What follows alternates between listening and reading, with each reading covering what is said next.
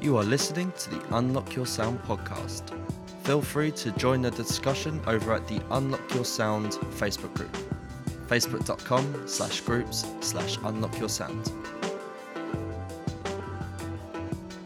Hello and welcome to the Unlock Your Sound podcast with myself, Christopher Carvalho, and I'm joined by Chris Pavey. Hello, Chris. Hi, Chris. How you doing?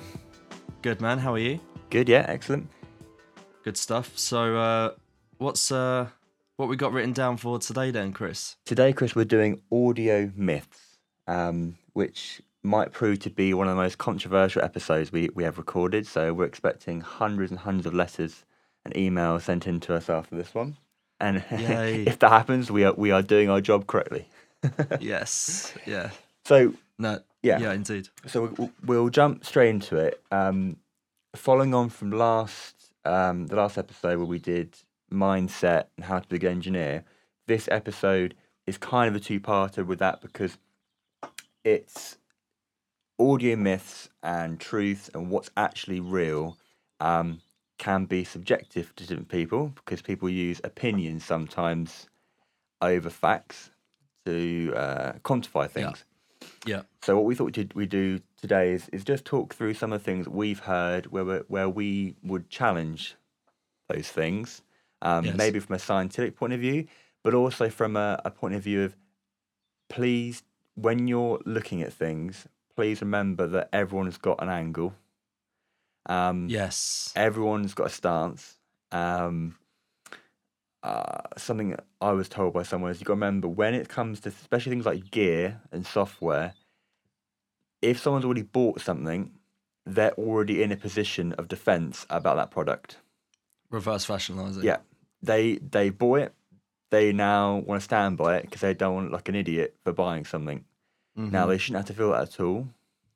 But I'm just saying that's the mindset of thing. We are carrying on a bit from last week. It's still a mindset thing. It's still just be aware. Yeah. Use your noggins. Come on, just use your brains. That's the punchline there. Use your noggins. Yeah. So we're gonna jump straight into it. Our first thing is analog, the truth.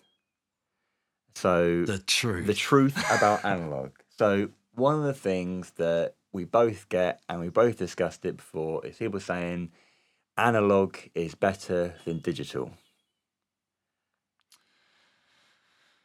So when it comes to that, first of all,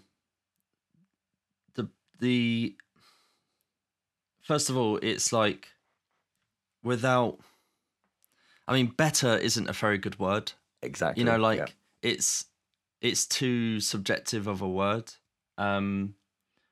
However, if someone were to say analog is superior to digital, by that meaning it was technically superior or of a higher fidelity. So let's use the word fidelity because fidelity is less subjective of a word because the fidelity of something is basically its bandwidth, generally speaking. Yes.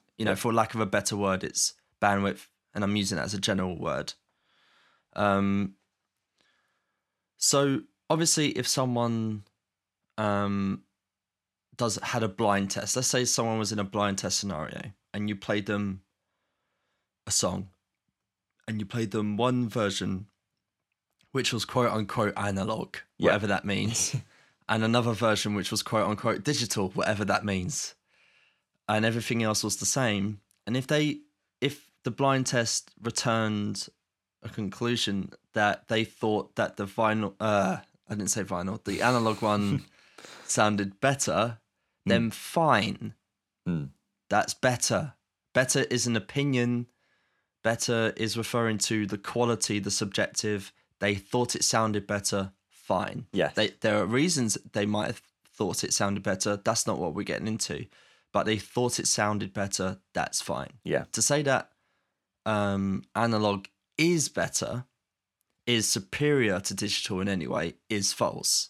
Because, first of all, it's kind of apples and oranges. Second of all, it just plain ain't true. Even if you just look at dynamic range or signal to noise, even our most basic digital Exactly. today is superior to at least the vast majority of analog. Absolutely, and I think it's a really important thing you've hit on there is what do we define better as? So if we are defining recorded sound with things like signal to noise ratio, digital is far superior. Mm-hmm. Now, when we're talking about how it makes someone react to the audio, so a really common thing is everyone says analog sounds warmer. Now, again, what do you mean by warmer? It's this spiraling Yeah. thing that goes out of control, and again, it's one of those things where people sort of pitch their tent in their camp, and they go, right, I'm an analog person, and I think analog's better because this, and this, and then you have a digital people. I think digital's better, so I'm going to say, and it just separates people. And you go, no, it's a mindset thing. Which one is better for you? Which one is better for your workflow? Which one is better for you with the production you're doing? All these other factors are far more important. Stop just relying on, analog is better, digital's better. They both have their downsides. Yeah. They both have their upsides. And it's really interesting, like there have been hundreds of tests, and if you Google analog versus digital listening tests, there's loads of videos and things that people have done. But they've done things like played 2 digital files and played very low level pink noise or white noise below one of the files, and have convinced people that that one was an analog file purely because of the white noise introduced to it. And it happened to me at university, and I was convinced that that was an analog file. And it's really interesting to see a whole class of people go, oh. So they literally just they just threw in a low level white noise signal. Yeah, it was a very low level. I can't remember what the exact parameters were. It might be something else as well, but it was a complete digital file that had been altered with digital tools to create a quote unquote analog sound. Sure. And when we were saying it was better, the lecturer said, right, hands up which one you preferred, and sort of did a lot of that sort of thing. And when we came down to it, it's purely down to it wasn't better, it sounded different. Yes. When we broke it down, because that's another thing we should come on to in analog. People always say, "Oh, it sounds better." No, are you sure it just doesn't sound different? And again, when you're mixing or mastering or doing production, you're listening to music over and over and over again. When a small change happens, your immediate reaction might be, "Oh, it's better." It might not be better. It may just be different to the thing you've been hearing for the last 50 times in a row. Yeah. And I feel that's something that happens with analog is someone will patch in like an analog EQ and go, oh, it's made the track sound better. Okay, yes, it may have done. I'm not going to say it hasn't. What I'm going to say is please be aware that a small change in level, down or up, or a slight widening of the stereo image or a little bump somewhere may not make it sound better. It will just change the tonality or the frequency response of a piece of music, and you may perceive that as better.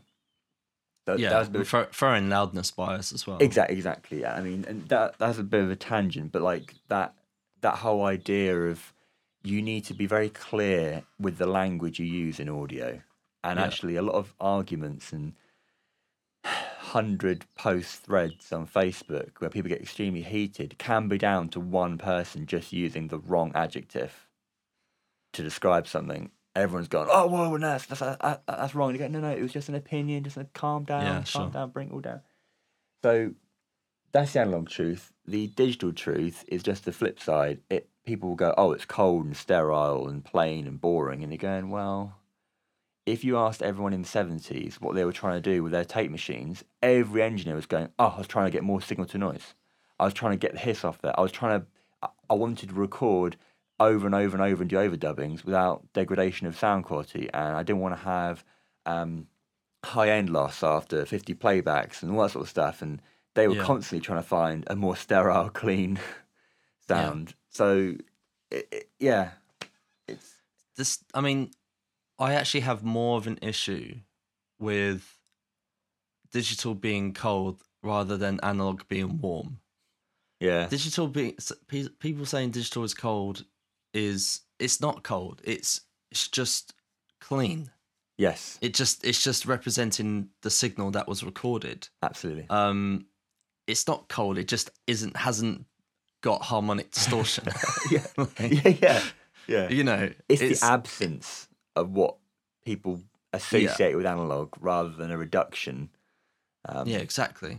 It doesn't make your stuff sound cold. No. It was cold in the first place. It's just it's just the true representation of it. Yeah, and again, it's all born out of a bad situation. So people would say, "Oh, the reason why the reason why digital may have sounded cold to early digital adopters is because they were recording on really naff AD converters into computers and stuff, Yeah. and like it was just one iteration of what digital was, and now what digital is now in 2018 to what it was in 2008, let alone 98, like it's incomparable, really. So Yeah. yeah, I mean, for me, the fact that there just even is an analog versus digital debate is just so far missing the mark. Because what the hell is what the hell is analog anyway? What is digital? Yeah. What are we talking about Yeah. actually? Like, wait, what are we talking about on vinyl? Are we on analog? Are we talking about vinyl? Are we talking about tape? Are we talking about converters? Are we talking about microphones? Are we talking about speakers? yeah, Because all of those things are analog, and for the most part, you still need all of those things, even in a quote unquote digital system. you know, the best argument I've had with someone between the analog and digital, where I've been on the side of analog for argument's sake, is that I've said, for me, I like the workflow. Nothing to do with the sound or what. Yeah. It was more. I was trying to make the point of going, oh, if I'm dialing in a setting on a compressor, I'm preferring doing that on a hardware unit. Like I was trying to boil it down to something completely un-audio related almost, and going, no, actually, if I'm Yeah. going to make a massive stance on the ground, I'd probably say I might prefer analog workflow purely because of the ergonomics of it. Yeah. Maybe over And using a screen. Yeah. that's a totally valid argument Yeah. because that is what analog is effectively. For a lot of it. But yeah, it's like so. But if you ask someone, okay, so what do you actually mean? Do you mean a digital recording versus an analog recording? Yeah. Are they the same recording? Were they recorded differently? Or do you mean just the digital sound versus the analog sound? Or do you mean I don't know, or recording analog? Yeah. Like what is what? But when you boil down to it and you say, actually, what are you referring to? What's the context? A lot of people don't actually. They just think of analog and digital in their most abstract senses. Well, so I have access to a tape machine and I can do things with tape, and I occasionally get clients asking whether they can have things put on tape, and I go, okay, that's fine, I can do that, but I want to have a discussion with you about what you are wanting from this process. Yeah. Because what are your expectations? Yeah, because I'm going to go, it's not this magic tool that makes your track sound like a 1960s or 70s track. It's not how it works. It's just a way of getting a type of sound. But it's a medium. Yeah, it's a medium, but it still needs to have qualities before that you're trying to create as well. It's an enhancement tool. It's a way of doing something. It's not a magic, if we go into an all analog studio and get it completely recorded, mixed, mastered all the way through, then cut direct to disc, it will sound amazing. Well, no. And again, this all boils down to what we discuss in almost every podcast is, to be honest, all of this stuff is so like tiny percents. Yeah. In relation to what you've got written down on your notebook for the song at the end of the day. If you've recorded a really naff song full analog, it's still going to be a really naff song, but just analog recorded. If some person in their bedroom makes a number one hit track on Ableton on a cheap laptop, so what? Like, come on. One person's got the song, one person hasn't. the way they do it is kind of irrelevant, really. So Yeah, I mean, that's why these discussions are just endlessly futile to an extent because well, not that people shouldn't have them, but it's that, of course people should have them. Yeah. But when push comes to shove, it's the song, it's the art, it's not the medium. The medium is just so trivial. Like doesn't really matter. I've had this conversation with people and they're like, oh, does it have to go to like an analog mastering studio for it to be a hit? And I'm like, it's a hit. Before it regardless. goes. Yeah, it's a hit when it was written down on, with pen and paper. Completely. That's a hit. Yeah. It is not going to be a hit in the mastering studio. It's not going to be a hit in the mix studio. It's going to be a hit in the recording session.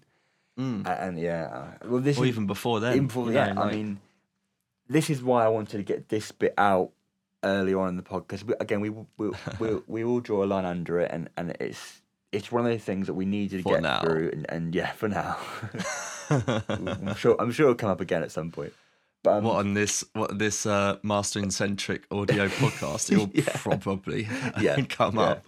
Two nerds talking about audio. Come on, we're gonna have to get into some arguments soon.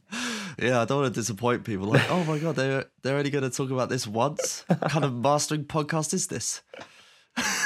If enough people ask us to, we will do an hour-long debate, analog to the first digital.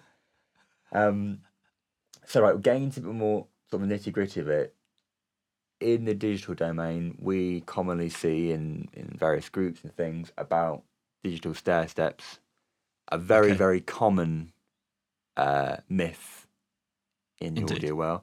And you have a great way of explaining it, so I will. Well, it's very simple. It's just the stair step grid thing. It's just something that people need to get out of their head because it just isn't true. Yeah. Anything within the bandwidth, sample rate / frequency wise, and dynamics / bit depth wise is captured and reproduced perfectly. Yeah. Inside digital. It just is. It doesn't quantize against a grid. It's not the stair steps that you see. And to be honest, I don't even need to say any more than this because all anyone needs to do is go on sif.org, xiph.org, or just find the Chris Montgomery video where he explains this really, really well. That is absolutely perfect. And I've written down in my notes that link will be in our show notes. Yeah. And I recommend everyone go and watch it. It's one of those videos where you may watch it all the way through and go, what the hell was he talking about? Rewind it, play it again. It does. If you just focus on it, it does make sense, and it's in a really good way. It is very simply put across, but it's quite a lot of information. But it is absolutely brilliant, and he does some other videos as well. So indulge yourself on a few hours of checking out all his content because it is very good stuff. Just to summarize it, if I send a sine wave into a digital system at 20 kilohertz, into a digital system at a sample rate of 44.1 kilohertz, I'll send it in, and then I send it out again, and I'll look at that wave after it's been digitized and then converted back to analog. I'll look at that waveform on an oscilloscope. It's still smooth. Yeah. It's not now, it's not pixelated. No. Okay, so that's what you need to get into your head. As long as the frequency of the content is within the bandwidth of the digital system, so for a 44.1 system, that's basically anything up to 20k. Yeah. And the maths is the same going upwards. It will go in clean and it will come out clean. Yeah. It's simple as that. It doesn't come out of the other end looking like stair steps. It's back to smooth. Yeah. It's that simple, and that's how Chris Montgomery demonstrates it. And that's once you see it, that's it. it's Yeah. as simple as that. But it- And it's a proper scientific experiment. Yeah. It's not a joke. It's not based on opinion. It's pure science. Exactly, and actually, that a lot of his videos are about being wholly scientific, about and a Yes. very holistic scientific approach to everything. He sort of explains and tries to. I mean, even his own opinions, he sort of keeps aside and goes, "Well, this is just what's happening on my analyze at the moment, and that's what I'm showing you." And so it is Yep. it's very good, and that very neatly moves into sample rates. Sample rates, Chris. Fun. Everyone loves to talk about what sample rate they're using. Chris, at the moment, what are you using? Like, this podcast is being recorded at 192, isn't it? I'm using this new sample rate, Chris. All right. Yeah, I'm into megahertz now. Oh, awesome, man. Yeah. Yeah. So basically, we're doing like bespoke sample rates for this podcast. You Yeah, have to buy a special piece yeah. of gear just to play Yeah. back. Okay, that's cool. I had to build my own converters Won't that for this alienate? podcast. Won't that alienate a lot of our listeners though? Yeah. Oh, that's the idea. Okay, cool. Yeah, there it is. Yeah. Okay. Artisan podcasting for the Artisan non-masses. audio solutions. Okay, that's cool. There's like two blokes at MIT have just gone. Totally. We make this podcast for ourselves more than anything, guys. Like, Yeah. Sorry. Even if there's no one listening, we just carry on having this stupid conversation. Yeah. But seriously, I know. Okay, joking aside, there are people that have they are so close-minded about sample rates and have such strong opinions about you have to use 96k. If you're not using 96k, it's not going to sound good. And you're going, right, okay, again, what do you mean by good? And then what do you mean? Okay, we won't repeat all that. Again, all the stuff we talked about with the analog versus digital can apply to lots of these myths. It's just the language people use. But the one thing I say about sample rates, and actually we'll link to another podcast of a guy we both really respect, Ian Shepherd, who's a brilliant episode Absolutely. on this. And it's all about knowing the truth about sample rates over what manufacturers want you to know. So Oh, God. I know this is gonna annoy a lot of people. He has a really good test. I think it's on the production advice website as well, where you can download files, plug them into your DAW, and you can find out whether your converters are actually good at playing back other sample rates. That test is on sift.org. So, okay, It's the excellent. same. Okay. It's the same test. We'll on make Chris sure it's all Montgomery's linked. We'll make website. sure it's all linked below. But Yeah. Basically, when you build a converter, you have to use filters. And so I'm horrendously dumbing this down because I don't want to get lost in the nerd world today. Basically, you can only build converters that are optimized for specific sample rates. Again, that's very dumbed because down. of the filters. Exactly. I mean, that's why converters can run in like multiple tens of thousands for like extreme high end, because they are literally building specific filters for different sample rates, and it gets very complicated. But when you buy a cheaper, let's say, AD converter that offers 96 or 192, the filters aren't as bespoke for that sample rate and everything. And basically, what you may be hearing is better when you're recording or playing back a 96 Yes. is just something called intermodulation distortion. Yeah. It's not a higher fidelity playback. It is a quote unquote distorted A foldback distortion. Yeah, exactly. And Foldback distortion. Yeah. and the way to check that is to run these two files. You should hear silence. If you can hear something when you change the sample rate, then your system has a flaw in it. Now, I am not saying that people are listening who do this and find that their system doesn't. Oh, sorry, their system does have intermodulation distortion. You've got a problem. You don't. You 100% don't have to change anything you're doing. Because Yeah. in my opinion, and I'll say in my opinion, record at whatever sample rate is best for you. If you have unlimited storage, please record at 192. But don't complain to me when you're having serious issues with Pro Tools or whatever crashing and you can't Yeah. run your session properly. Indeed. If you're going to run at 44, please carry on. Yeah. Nobody cares. I'll repeat Yeah. that again. Nobody cares. The people that do care need to just get a life. And again, okay, there are format things. So DVD, 48, CD, Yeah. it's 44.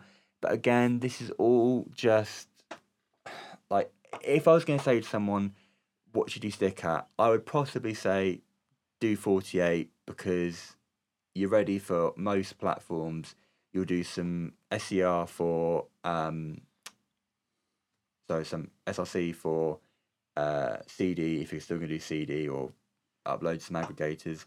But you're kind of like you've got a 48 file. You're kind of future proof. Done.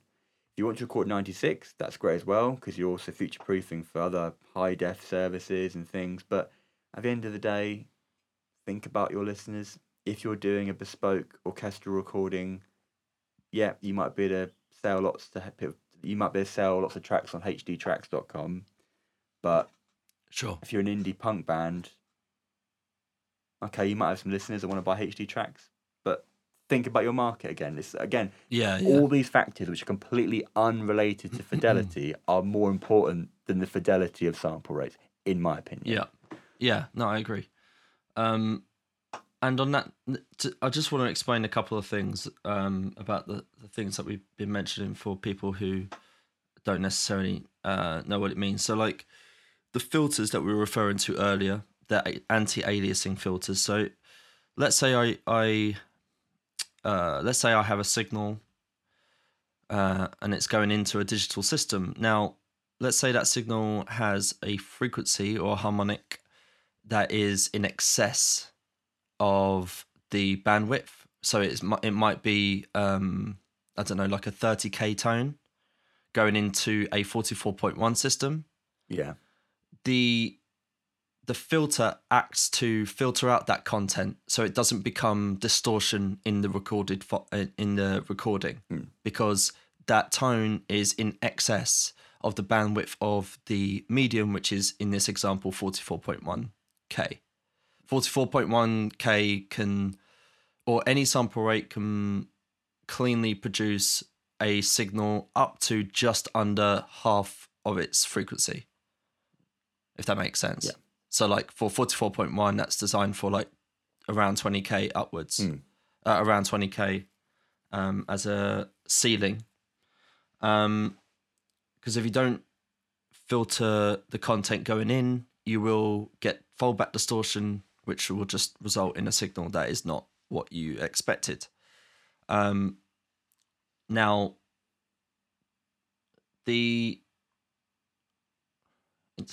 actually, I don't want to go much further down this rabbit hole. I was going to say, yeah, we'll try and. I mean, again, we will make this podcast if people want. If someone goes, we want to have a long podcast about this, we will do a specific nerd. I mean, yeah, we want to do it. I mean, come on, this is. we're trying to do some programming for people that we might want to listen to. But if people do want us to do a crazy nerd one, it's fine. But yeah. I think just basically keeping in the audio myths realm, it's just that thing of going when people say 96k is better. Again, just think about what they are meaning by that. Don't feel you have to do this. You just use what is best for you, best for your workflow, what you can make, what allows you to make good music. That should be your number one priority. Also, don't. If you are wondering what is the right one for you, don't go to a Facebook group about it. Go to a professional mastering engineer about it and have a conversation with them. Yeah. Like the amount of times that I see posts on Facebook groups and they're like, "Oh, what sample rate shall I use, or what shall I do to this?" I'm like, this is a conversation you should be having with your mastering engineer, not just posting it to Yeah. people on Facebook and getting random opinions, all of which are mostly just opinions and without experience from people who are just on Facebook. I mean, I'm not saying don't go on Facebook and ask questions. That would be insane for me to say. Like, you know, as a Facebook group admin, a few times over, but but it's true though. Like, so, I get projects all the time at 96K, which I still find bizarre. But I was looking at a project earlier this year where it being at 96K was part of this guy's production. It was ingrained in what we were doing. It was a very specific piece of music, but he was doing it because it was part of what he was trying to achieve. It wasn't just like a whim. Oh yeah, we'll do 96, 88. Okay. He really thought, no, we're doing 96K. This is what's happening. Yeah. It's going on a high fidelity label. He's very organised about what they were doing. But then I'll get like another track through at 96K, and I'm like, so what formats do you need? Oh, it's going on through CD Baby onto Spotify and iTunes. So I'm like, okay, well, I've got to make it. I've got to do all my conversion stuff down now anyway. So it's like, yeah. And again, people can argue about the fidelity. It's still, sure. There's this whole ring of people saying if you're still going to 44, you can record 96, convert it down to 44, and that 44 is going to be better than just recording at 44. And I have huge underlying issues with that. There's no good reason for that to be the case. Exactly. And again, that's it's again not. Yeah. That doesn't really make sense. I know, and it's just, but again, I see a lot of those things floating around the internet. I'm just going, look, don't get sucked into it. Just do what you need to do to make good music. Right. There's no good reason that would be the case. Yeah. By the converted, it doesn't really come from that. That is just a sort of. That only makes sense in abstract thinking. It doesn't actually make sense in science. Yeah. Like it sounds like the sort of thing that could make sense. And that's why it sucks people in. Because it's just, it probably does, because why, but it just, there's no technical reason. I suppose at the end of the day, because it's so easy to do all this, it's so easy to do all these things, no one really should pay much attention to it and just get on with it. Also, the only other variable, however, in this is like qualities of sample rate version does differ. Absolutely. In terms of different software packages and stuff like that. There's definitely a good online tool for this that we'll drop in the link in the notes. Just to tell you how cleanly your DAW or your software of choice converts sample rate. It's a very easy way to visualize that. But again, team up with know the context of what you're recording and mixing and mastering, but also partner up. This is another of a myriad of reasons where you should partner up with your engineers early and start working together, as opposed to trying to figure it all out yourself and then going to a mastering engineer later, and where the mastering engineer could have been more helpful to you earlier in the project. That's really good advice, Chris. I think that is a really good bit of information to go to people. Is again, have a conversation with the person that ultimately is going to be bothered by this, if at all. Not some randomer on the internet. Yeah, indeed. Unless you care about the opinions of random people. A lot of us do. A lot of us don't. Sometimes I just need validation, Chris. Yeah. I'll be like, do you like me? And they'll be like, yeah. And I'm like, oh, thank God. But my converter only sounds good if other people think it sounds good. Yeah. That is the premise of Converter Shame. It even says, like, on some gear websites, like, please remember that this converter will sound best in front of 10 of your best mates if they're all nodding. The more nodding, the better the audio is. Yeah. Mate, that high end. Mate. Oh, that high end, mate. Oh. That fallback distortion. Never mind. Sorry. Whoops. Oh, that. Oh, listen to that aliasing. Oh. Why do we always go into that voice form? We want to do. It's very much like Alan Partridge, isn't it? It's like, oh, Do you know what? Lynn, If they Lynn, did a spin-off that's series, aliasing. if they did a spin-off series of Alan Partridge at a recording studio, I would personally fund that. I'd personally fund that. Graphic equalizer. 11, Carry on. Anyway. 1176. Oh. Lynn. Check out that Brocasti reverb. Sorry. We just alienated another massive section of people that No don't. one's listening, dude. Right. Again, something more controversial.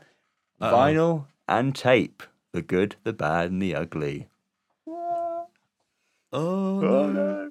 Oh. Right, okay, I think we yeah. should visit this one for maybe 10 minutes.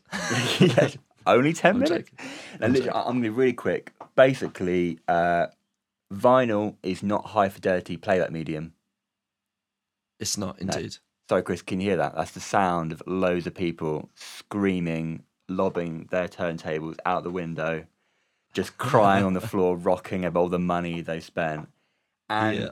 I'll disclaimer: I'm a vinyl snob.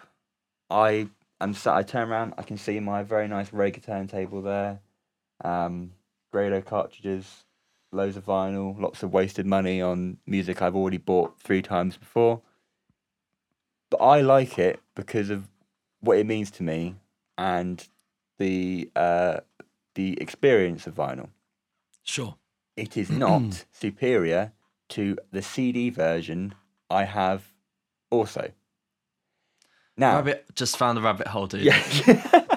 I've just found a rabbit hole. Yeah. I'm going to have to ask you to pause for a sec. Absolutely. Because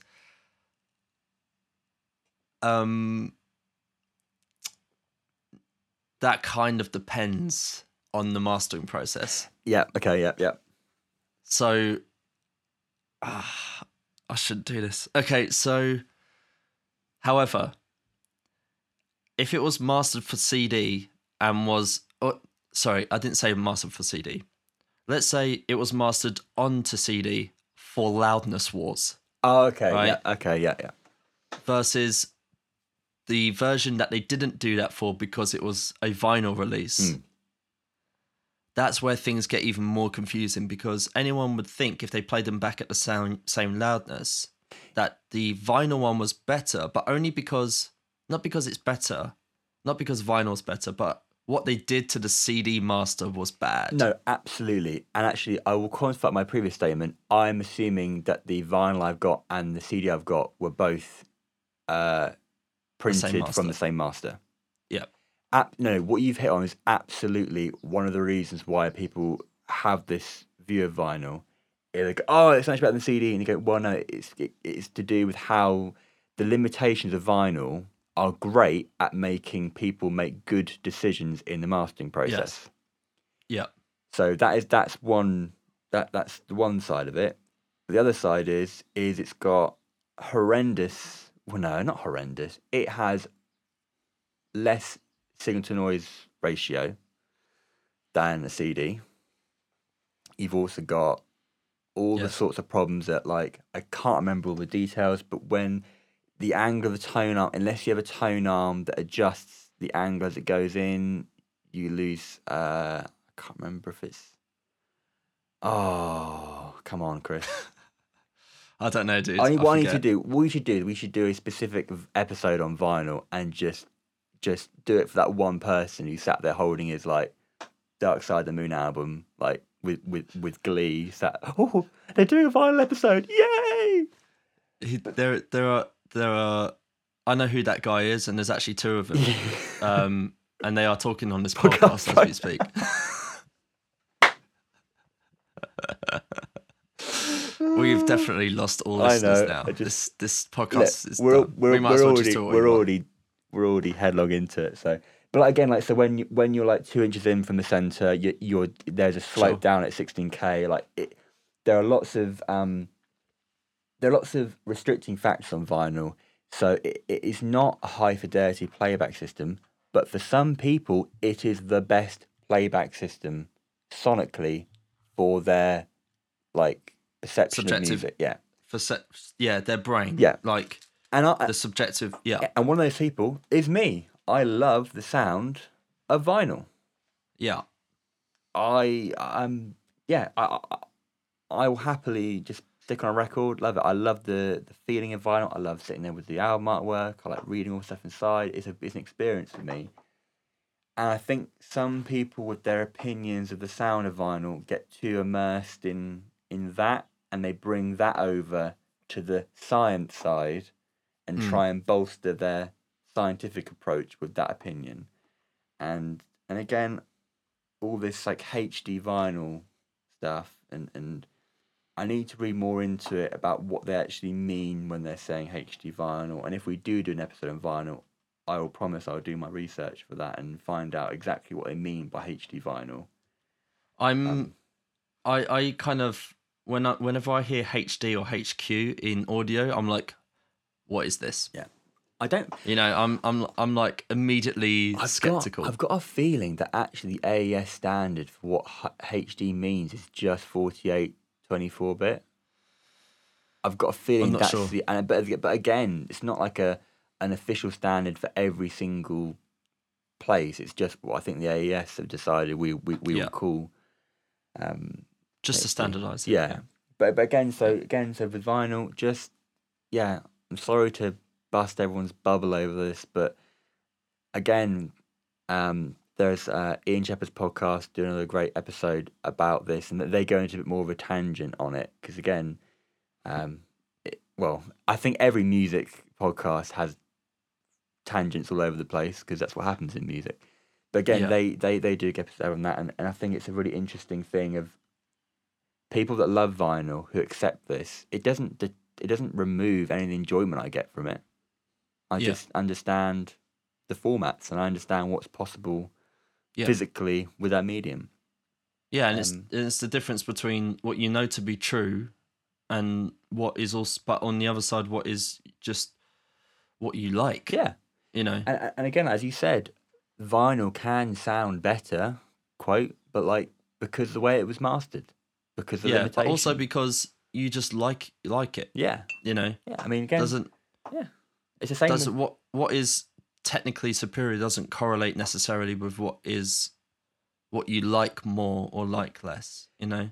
A great example of that, which I don't understand, is this resurgence in cassette tapes. That's nothing to do with audio. That's just pure hipster. Again, I like cassettes because for me, as a child, that is still my mass music medium. Like, it was the first thing. I'm pre-CD generation. I remember, God, it's going to make me sound old now, going to HMV and buying cassettes. Yeah. Which is like a thing which you can't even think about now, can you?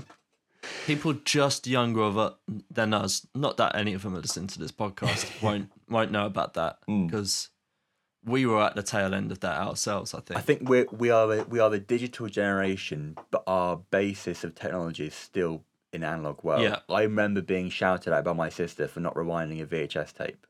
I mean that is a sibling thing which doesn't occur anymore. But yeah, so again with the cassette tape thing, it's like. I struggle with that because for me it really is it didn't sound good to me. Like it just doesn't. I'm not gonna. But again, as you said, it's a hipster thing. Like if it's appealing to a group of people, then fine. I don't care. If good music is getting into the hands of people, then we're happy. Yeah. And again, like fact, opinion, facts. Yeah. It's quite a naff playback medium, but opinion, you might love that sound. Yeah. Then it's good. Absolutely. Yeah. This nicely segues into probably the worst group of people for talking about audio more than engineers is hi-fi snobs. The audio files, quote unquote. Yeah. More money than sense, I think, is quite often used for this. And again, not audiophiles like that. As mastering engineers, we are both audiophiles. We like Indeed. good sound. We want to make the best sound we can. We appreciate good sound. However, I don't spend 20 grand on copper going between my amps and my speakers. Yeah, but that's because that market, it's just It's build it and they will come mentality, 100%. yeah, and it's a lot of it's actually just it's not, for me, that's no different to people comparing what cars they bought Yeah. purely on aesthetics and stuff like that. And again, we will quantify this. Yes, there are differences between cables. Some people can hear cable tone. I can hear cable tone on some sets. I have been in studios and I've done A/B testing, and I think I can hear something. However, I am not 100% confident in that. It's just what I heard that day in that setup, on that music, with those cables, with that speaker, with that amp. Yeah. And the reason why I just did that list is to show you the amount of factors in that Indeed. situation. So it is really not a good test. It is like going and doing a medical trial and giving 50 people all a different pill and trying to correlate some idea about the medicine between that. Yeah. Different gauges of copper wire will make differences because we're talking purely electronics. We're talking about resistance, resistance and impedance, and there are factors. Things do change. However, for me, there is a limit, and the limit is cost to improvement. Yeah. Now, if someone would like to come and give me money to outfit my entire mastering studio with the most expensive cables, please contact me. But I don't need to go out and refit my cable runs with custom cables. Indeed. And don't let anyone tell you that the difference is better for you. Yeah. If you think it's better for you and you've got the money to do it, please go ahead. There are many audio companies which I cannot wait to have a conversation with you about your bank details. About specifically your what bank is your details. sort code? Your credit card number, yeah. and again, like there are people who are going to get annoyed because they've bought stuff. Don't get annoyed. Yeah. Just learn the facts. Learn what is real. Learn what will help you. Learn what is useful, and then you won't have a problem. If you have access to this stuff, fine. We're not telling you to go and sell your cables, but please remember that there have been blind tests with coat hangers, and some companies have been made to look very stupid. And it's not a problem. It's not their fault. It's not the listener's fault. It's just a marketing price thing. Don't worry about it. Like, if you can hear a difference, again, this is the thing. Placebo effect is a real thing. Yeah. It's been proven as a real thing with drug trials, and people have been given painkillers that were sugar pills, have said they have felt pain leave them. You cannot tell them they are wrong. You can't tell someone that their pain's gone. Yeah, the same with this music stuff. If I'm sat in my studio and you're sat with me and I go, that's got too much top end on it, and you go, no, I think the top end's fine. Neither of us are wrong, and neither of us are right. It's just what you're hearing. I can't take your ears, wire them into my brain, and then if we could, then we could solve a lot of audio problems. Imagine that though. Imagine we could do that. Imagine not like ears like coming off and stuff, because that's messy, but like some interfacing between brains. But I could really find out whether that person is hearing cable tone, or I could find out in that test if I was hearing cable tone, or was I hearing the hum of a piece of gear that was at the right frequency that was enhancing something in that music. That sounds stupid, but it could be something like that. Yeah, no, it's just ridiculous, isn't it? When we're talking about 0.5% here in audio improvement. I'm just laughing because it's just the fact that cable tone is even a thing that people I know. Want to discuss. I was annoyed. I was annoyed that I could hear it. That shows you my stance on this. I was like, I was really hoping I didn't hear anything with that. but I'm open enough to be proved wrong. And actually, I'm fine with that, but I want more testing. If I didn't have to do a job, I would just be spending my entire time sat on the floor of my studio, not taking any clients working, patching cables in, with my head in like the tweeters, trying to hear. I love this stuff, but I've got clients to work for and money to earn. But it's true, like it's really down to we just need to figure out what you're hearing. Can you hear it? Try and eliminate all the things which may be fooling you, and if you can still hear it, then go with it. The you know, in terms of discussions about things like cable tone, you'd think that these people weren't aware of their own mortality, and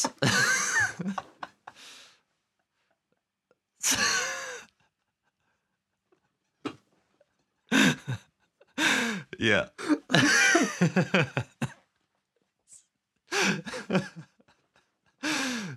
No one's listening to this podcast.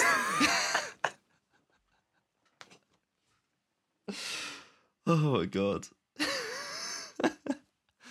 I'm so sorry. Please carry on. Yeah. Yeah. It's just. Oh yeah. I'm sorry. How long have we been talking about this subject? Look, guys. Just go to your nearest hi-fi dealer and just give them your credit card and buy all the cables. Yeah. Just buy all the cables, mate. Yeah. Just buy the prettiest, most expensive ones. But again, people have joked about stuff like this, and I'm sure people have seen these audio meme about 20 years' time, some hipster engineers going, mate, I only use USB 1 converters. Artisan USB 1 converters. I don't use USB 2 because actually USB 1, you get that early digital sound. Yeah. Now that fair trade, that organic, gluten-free sound. Mate, gluten-free audio is just, mate. Gluten-free audio. Oh my god, that's actually a thing. Glaudio. That's what I'm going to call it from now on. Gluten-free audio, Glaudio. Hashtag it, guys. Let's get it trending. Let's get this hashtag right. But like that whole joke is a joke, but it's not so removed from things I can hear people talking about in the future, which really worries me. People talk. When we move into digital cables, I have a really difficult scientific problem with that. Well, I mean, it's not like when you email me a Microsoft Word document. Does that Microsoft Word document change over the course of transmission? Yeah. It's not like I receive it on the other end and the E has just turned into a B or something, again, or like it's warmer. The argument everyone brings up, but it's power issues between buses.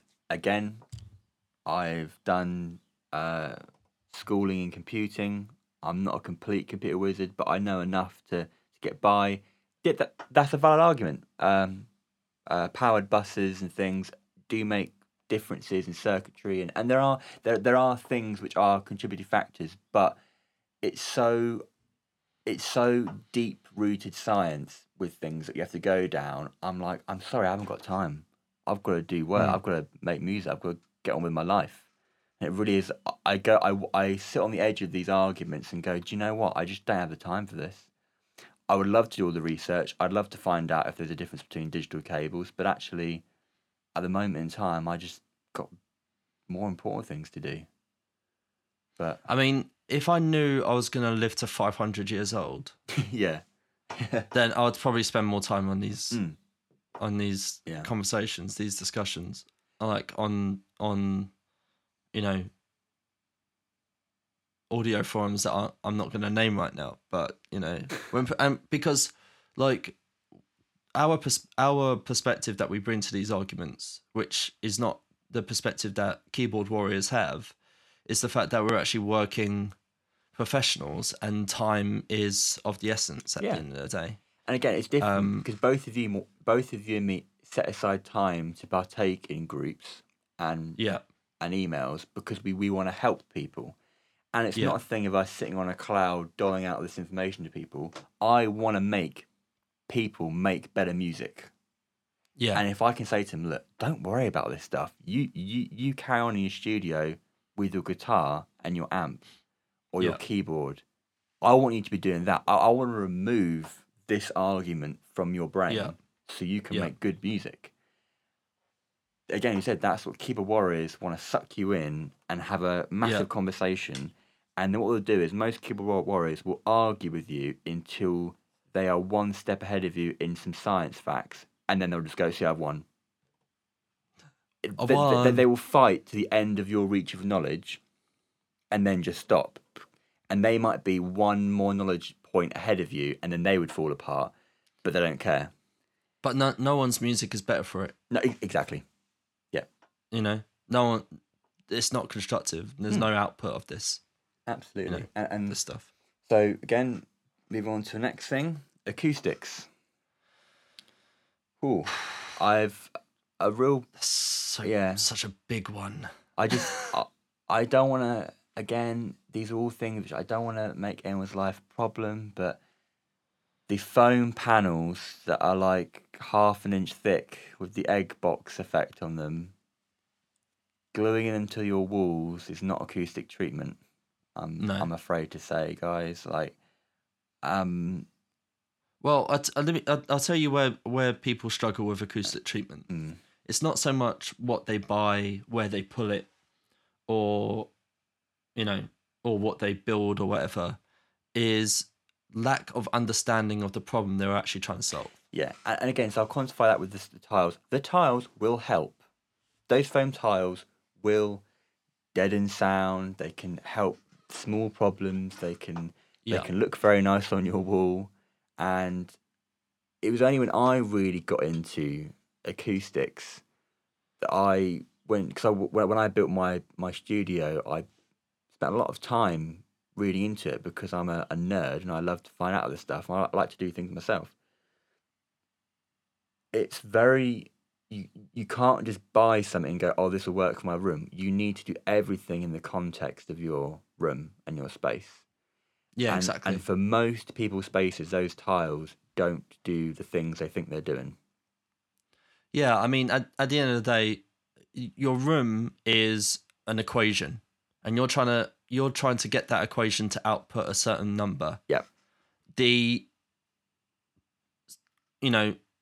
And so at the end of the day, if every room has its own different equation, you need to bring different variables into different rooms in order for them all to output to the same number. Like if you can't just go in and throw in panels, bass traps and foam tiles without knowing, what the problems are. Yeah. Because you can actually make some problems worse.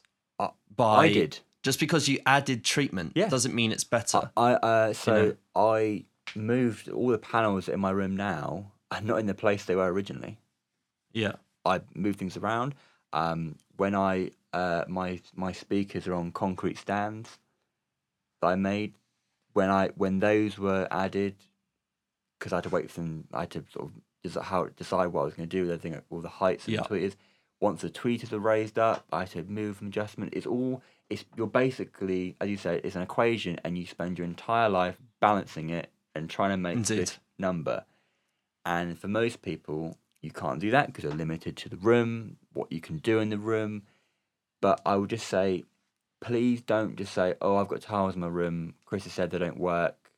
Rip them off. I'm not saying that. I'm just saying you don't go, oh, that problem's sorted. But it may be sorted for the level you want to go to. And that's fine. Yeah. That's not a problem.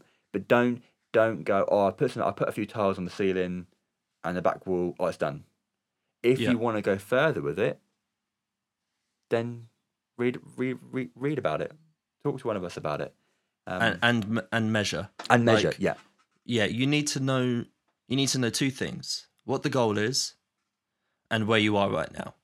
Absolutely. And the gap between the two is you solving the problem, that your unique problem that no one can tell you just by saying you need X amount of bass traps and blah, blah, blah. without them actually coming into the room and measuring it and understanding your goals, they can't give you advice. It's that simple. Completely. And I mean, You know, the best thing to do is just know what you're trying to get to and measure.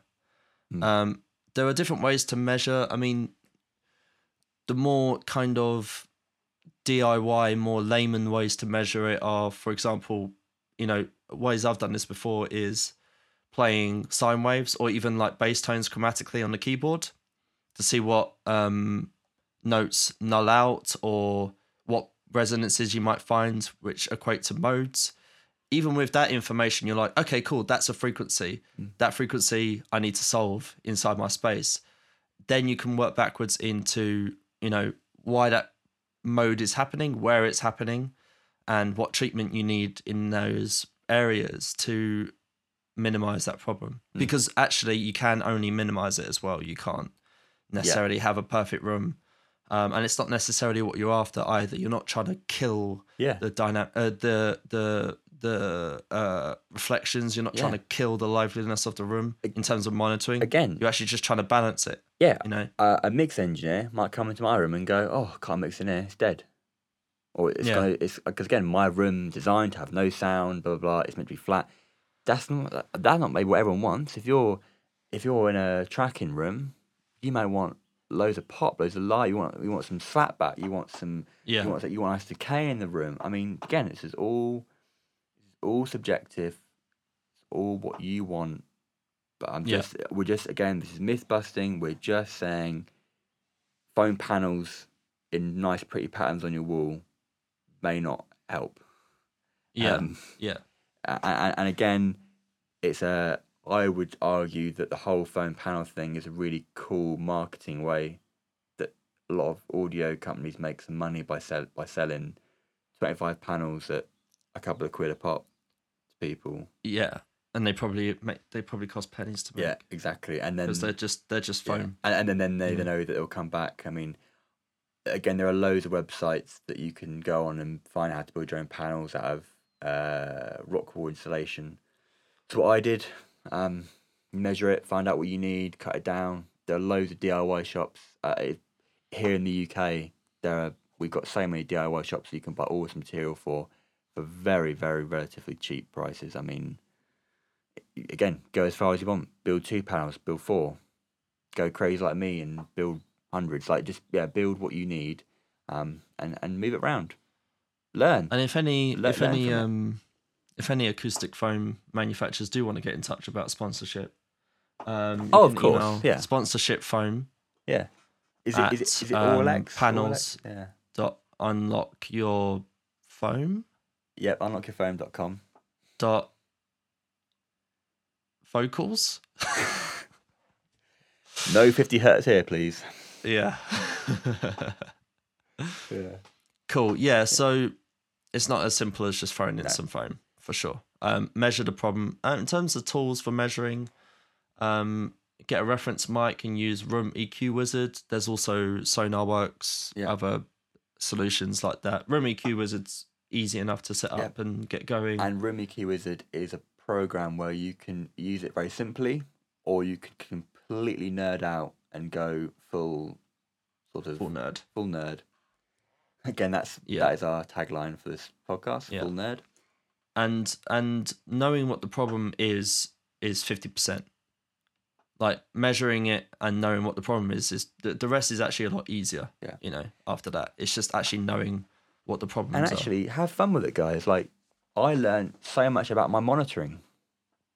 It was really cool. Like, I enjoy expanding my knowledge base and skills and doing. I am in nowhere an acoustician. However, if someone said to me, "Oh, Chris, could you help me design my room?" I would be like, "Yeah, okay, I'll give you a hand."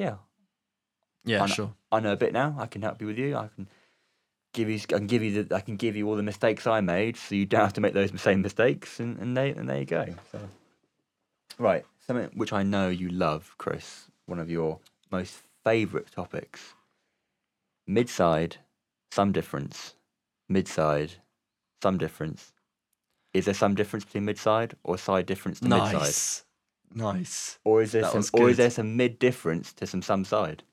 That is how haven't I thought of that before? God, that was so good. You can have that one for free. Yeah, it's fine. Nice one. Yeah. Okay, so mid-side isn't. And what I mean by that is mid is not the center of the image. and the I think just leave sides- it there. Mid-side just isn't. Yeah, it's fine. Mid-side Yeah, just mid-side isn't. just isn't. It's not mid-side, it's some difference. So, because a lot of people, even some plugin manufacturers will have you believe, the mid is where you're controlling the center of the image, which isn't true. Yeah. Should we say what And- mid-side is first? It's a miking technique. It's a miking technique, and it's a miking technique. It's also a post-production process. However, some difference is a post-production process, and it kind of uses mid-side kind of as a borrowed term from the miking technique. They're not two completely different things, because in terms of the signals, the actual matrix of signals, it does add up to the same thing internally. But mid-side is a miking technique used to capture a stereo image, and to give you control in the mixing process between, a more narrow image via the mid channel, or a wider image by simply pushing up the fader of the side channel, the difference channel. Do you wanna say any more to that? No, I think that's fine. All right, cool. So, but in post production, what we the stuff that we talk about in mixing and mastering is the mid channel. This is really simple, actually, when you actually know how it works. The mid channel, which we're now going to call the sum channel, because that's what it is the left channel plus the right channel. It's as simple as that. So if you apply processing to the mid channel, which is the sum channel, which is left plus right, you are applying that process to both the left channel and the right channel. Side, better known as difference, is left minus right. It's the stuff that's different between the two. It's the same as taking the left channel. Like, imagine inside your digital audio workstation, you had a stereo file and you flip the polarity of one of the channels. What you're left with, or what you're left with after it cancels out everything that was the same between the two, is the difference. Yeah. That's what this stuff is. A lot of the content inside the difference channel will be stuff that's either really, really hard panned, or the difference between its presence in one channel and another. And often you'll find reflections and stuff like that, things that bounce around a stereo stage, things that behave in a stereo fashion, you will find them in that channel. If you simply boost that channel, you will find yourself with a wider image, because you're increasing the volume of stuff that's different between left and right. If you decrease that channel, leaving only the mid channel, you have monoed the mix, because you've removed all differences and you've monoed the mix. It's that simple. So now, common benefits or common use cases for mid-side processing are monoing the bass. So those plugins that mono the bass for you, all they do is apply a high pass filter on the side channel, the difference channel, so that anything below that cutoff frequency, is the difference is being removed between those two channels, resulting in a sum/mono image. So the stereo information of that Yes. channel has been either reduced or cut completely, depending on where you've moved your high pass to. Mid-side processing is just another form of stereo processing. It's not better or worse than normal stereo processing. It's just something. It's just a tool in our toolbox. Another reason I use it sometimes is, because there's some stereo information there, and I just want a bit more. If I want it to be a bit wider or bring out some of the reflections in the mastering stage, I could do that by either doing a full band increase on the side channel, or like a specific band in my EQ or whatever. But that's all it is. It's not the center versus sides. It's sum versus difference. I think, again, It's that simple. I think that is an absolute perfect description, Chris, and we should probably edit that and make that a soundbite we can just have as a separate, because it's not really a myth. We added this in because it's something we've both seen before and you've commented on before, that actually it's not, when people are talking about it, it's not completely accurate, and it's not really an issue. It's just it can cause some confusion between people, and it's another thing where people love to trip you up on it when you use the wrong term. And if anything, we're just giving you a shield to some keyboard warriors with too much time to spare to... Yeah. Actually, I think you find you mean some difference. Yes. I'm that guy. Yeah, you're that guy. Yeah. Defend you. I'm not that guy. Yeah. I am that guy. You are that guy. Hi. I'm that guy. Hi, my name's Chris, and I have a problem with some difference. Yeah, actually, it's some difference. It's not actually mid-side, actually. Why do we do that voice for? I don't know why. It's that know. natural thing. Thomas and I do it all the time. It's sometimes like we might get it from like YouTube comments or comments on courses or something, and someone might say, "Oh, what about this?" And I'm like, "Actually, it's this and this and this." Actually, you have to start it with the word "actually." Actually, or I think you'll find. I think you'll find actually, for what it's worth, Yeah.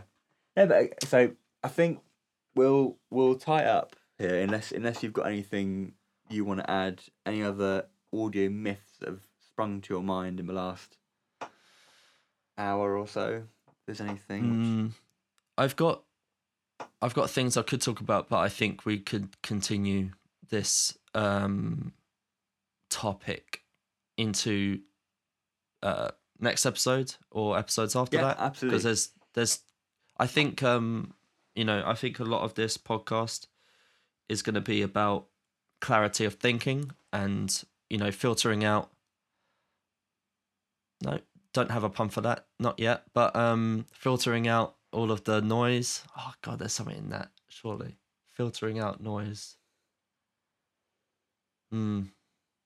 Yeah. There's one there, but we can't think of it. I can't. Yeah, I'll have to come back to you. But yeah, filtering out all of the noise, using RX on your you need to use a information situation or something. I just hope if you're listening and you run our plugins, Social RX, a Social RX filter. You can Chrome plugin. Chrome plugin that can sit on top of Facebook, and when you're about to type a snarky comment, it goes, "Are you sure you want to do that?" Yeah. Or a little thing saying, this person has 4 flags on his name for making lewd comments on Facebook. Please consider this podcast your denoiser of information. Yeah. I mean, and again, we might get people say, "Oh, actually, I don't agree with what you and Chris said." That's fine. Like, again, we kept saying, do your own research. At the end of the day, I can't tell you you're not hearing something. In the same way, you can't tell me that I'm not hearing something. Or that I am. So just basically we want to get a mindset going of just have more faith in yourself. Yeah. Don't always believe that what other people are saying is true or that they are in a position to be giving information that way. I'm happy to be wrong. Yeah. I'm totally happy to be wrong. I think that is as long as I'm learning. Yeah, that's what it comes down to. If you're happy be wrong, then you're a scientist. Yeah. If you're not happy to be wrong, then it's irrelevant because you can't argue with them.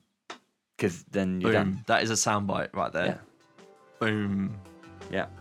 That's a good one. Yeah. A couple of soundbites in there. Awesome. Thanks for coming on today, Chris, and we'll see you in the next episode. Thank you for everyone listening. Yep. Thanks, guys. Cheers. And we'll be posting this onto all of the audiophile forums. I think like Bowers and Wilkins forums, What Hi-Fi forums. Oh yeah, I'm sure they're gonna love this stuff. Basically, I was telling them that, they're all wrong. And You mean I bought a 10 grand connector and it's not worth the money I paid for it? Ah! actually, Actually, is it gold plated? oh, Oh, gold plated. gold plated. Yeah, sorry. This is like, I'm not sure. I think we definitely hit a new low for this podcast with our nerd speech and just Yeah, being alienating. But if we're making like 2 or 3 people laugh, then I'm happy. So yeah, no problem at all. I can find 2 or 3 people. Yeah, I'm sure I So can. Yeah, I can pay some people Might. to listen to the podcast. Yeah, who might laugh at this. yeah. Yeah. If you want to, you can message either me or Chris with a photo of yourself laughing at the podcast. That would be absolutely fantastic. We will. I do need that validation. Yeah, we need that I need validation. to know. Yeah. Remember, guys, your converters are not worth anything unless someone else tells you they're good. Indeed. Indeed. What you need to do is to know. You need to buy the converter first, and then you need to Google why this converter is good. Yes. And because converter shame, guys, is a real thing. Yeah. And if you have problems with converter shame, then we can totally align with that. If any of the issues around converter shame, 2,500 engineers a week have converter shame. yeah, I mean, yeah, I don't think it's real. it's real. It's a real affliction, man. Like, So, donate. Please donate. People to the cause. People are sat hiding their converters under blankets, only Yeah. getting them out whenever they need to, like windows shut, blinds down. I think on that very Indeed. dark, depressing note, we will end the podcast here. If anyone with converter shame would like to get in touch, please do. Converter shame. There is help out there for you. Anonymous at unlockyoursound.com. Brilliant. My name's Chris Cavalio, and I have converter shame. Thank you, Chris. Thank you. Sometimes I can't even let people come into my studio because I don't want them to see what converters I use. because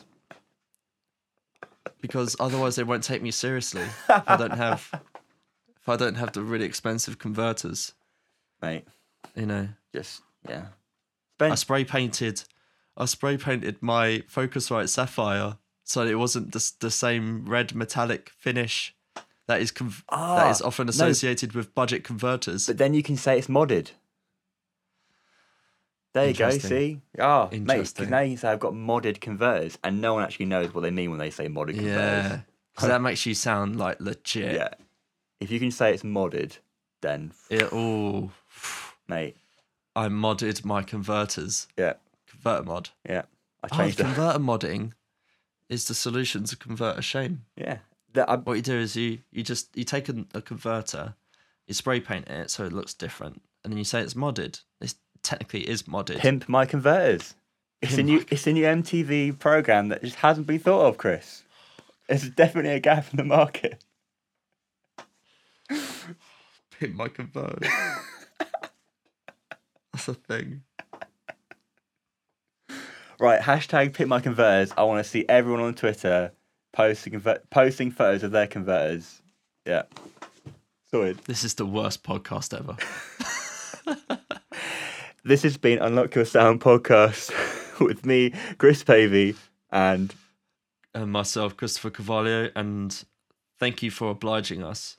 And we're sorry we've wasted so much of your time. Yeah. I think we just fade out there. Yeah, I think we just fade fade to out. black. Fade it out, man. Cool. Well,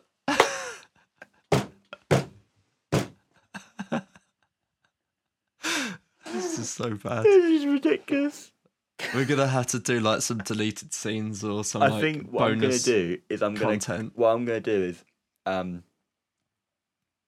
if we can re-end that, I will put this end before our descent into madness and have that afterwards. Does that make sense? Yeah. Does that sound, it needs curating. So I think if we do a normal sign off where you say it and I'll go, thanks, guys. And then, yeah. All right, cool.